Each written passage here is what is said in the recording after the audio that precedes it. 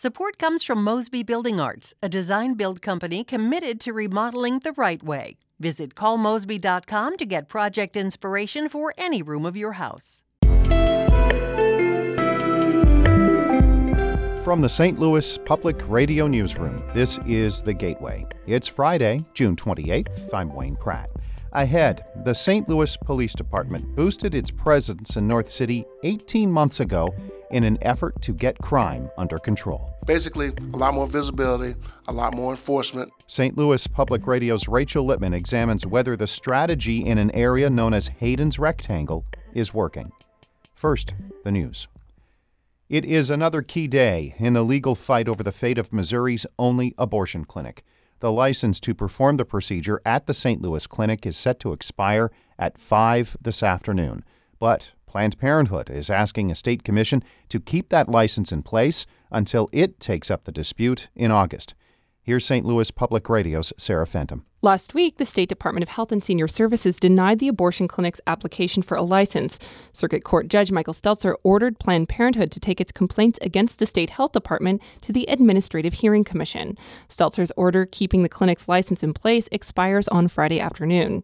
The hearing before the commission is scheduled for August 1st, but Planned Parenthood wants the commission to keep the status quo until a final decision is made. If that doesn't happen, Missouri would become the first state since Roe v. Wade without an active abortion clinic. In a lawsuit, Planned Parenthood accuses state regulators of not following proper licensing procedures. The state accuses the clinic of putting patients at risk. I'm Sarah Fenton, St. Louis Public Radio. A Democratic state senator wants Missouri to be more proactive in reducing racial profiling among black motorists. Senator Carla May of St. Louis says a recent Attorney General's report highlights a disconnect between law enforcement and African Americans. We have a very thin line right now in St. Louis City between the police officers and the community. And it has to be a balanced scale approach. She made the comments during an appearance on our Politically Speaking podcast. Attorney General Eric Schmidt released a report earlier this year showing that black drivers are 91% more likely to get pulled over by police in Missouri. The U.S. Supreme Court has ruled federal courts are not the venue to review partisan gerrymandering. St. Louis Public Radio's Jason Rosenbaum reports the decision could have a big impact in Missouri and Illinois. The 5-4 ruling does not stop states from adopting rules against partisan gerrymandering. It specifically mentioned Missouri, a state that adopted a state legislative redistricting plan known as Clean Missouri aimed at creating maps emphasizing partisan fairness. But neither Missouri nor Illinois specifically prohibit legislatures from passing congressional maps that help one party or the other. And Clean Missouri's Sean Sonker-Nicholson says it's unlikely that will change anytime soon. We're going to have to, as a nation, come to terms with what a disaster partisan gerrymandering is across the country. Nicholson also noted that some states like Illinois either make it very difficult or impossible to undertake citizen-led ballot initiatives. I'm Jason Rosenbaum, St. Louis Public Radio.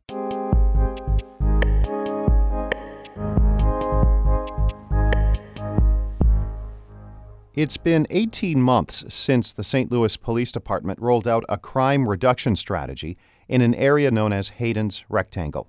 Named for the Chief John Hayden, it originally focused on 1 dozen of the city's most violent neighborhoods, all on the north side. St. Louis Public Radio's Rachel Lippman examines whether the strategy is working. Hayden's strategy starts with something called hotspot policing. Basically, a lot more visibility, a lot more enforcement. Research shows it's fairly effective at fighting crime in the short term, and that appears to be true in St. Louis. Between 2017 and 2018, Hayden says, violent crime in the area bordered by Goodfellow, Van Deventer, Martin Luther King, and West Florissant dropped 18%. At the end of the year, there were 23 less homicides in the rectangle. There were 77 less robberies and 113 less aggravated assaults with firearms. We believe that had citywide impact. The trend is holding this year, although a recent spate of violence has reversed some of the progress.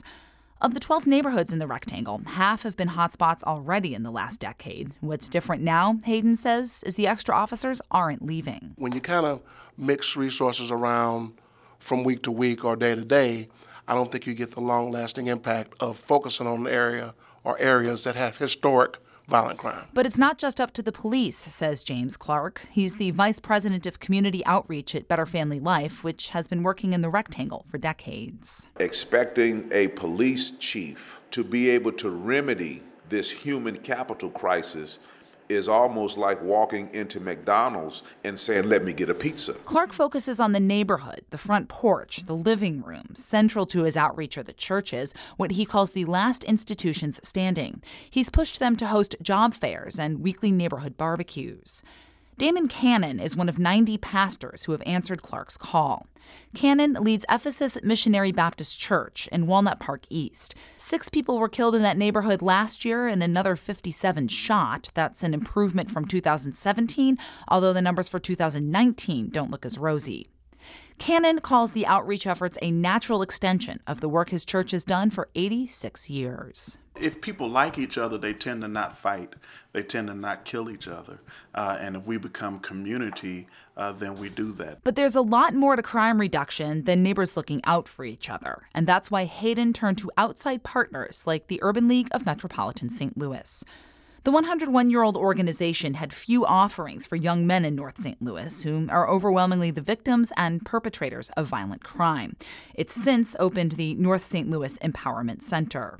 Tydrell Stevens coordinates the center's job training program known as Save Our Sons. One graduate, he says, started off not knowing how to even fill out a job application. He used the terminology pulling licks in terms of robberies and how he thought about it before, but having a job and really being focused on it has really changed his whole mindset. If all 127 graduates who have gotten jobs since January 1st keep that job for a year, they'll pump nearly $3 million into some of the city's poorest neighborhoods.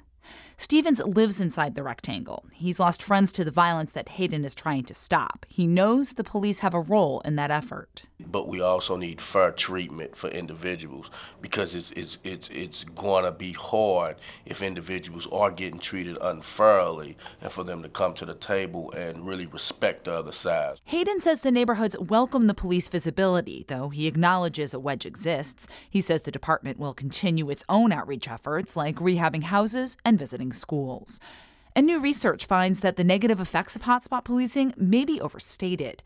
2 recent studies of a hotspot in St. Louis County found that satisfaction with police actually improved in areas that saw the extra patrols compared to areas that received just standard policing.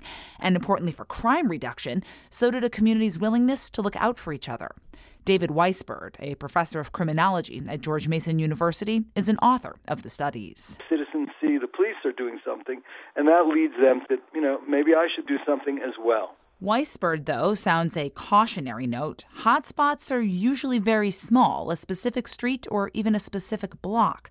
The Rectangle covers several square miles. Most of the streets in that neighborhood probably don't have many problems. You're now targeting many streets and perhaps many people these shouldn't be targeting. Based on the crime numbers, Hayden has expanded his Rectangle strategy. Hotspots in South St. Louis and around downtown started this January. I'm Rachel Lippman, St. Louis Public Radio. Our Fred Ehrlich edited that report. Finally, a bit of inside baseball today, if you will indulge me. St. Louis Public Radio has made a big announcement.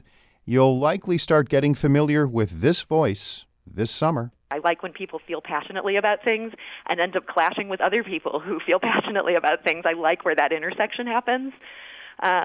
So yeah, I think there'll be no shortage of topics to explore. That is Sarah Fenske, the new host of our daily talk show, St. Louis on the Air. She has spent the past few years as the editor-in-chief at the Riverfront Times. Fenske starts her new job July 15th. Shula Newman is the executive editor of St. Louis Public Radio. Music by Ryan McNeely of Adult Fur. I'm Wayne Pratt, and from the St. Louis Public Radio newsroom, this has been The Gateway.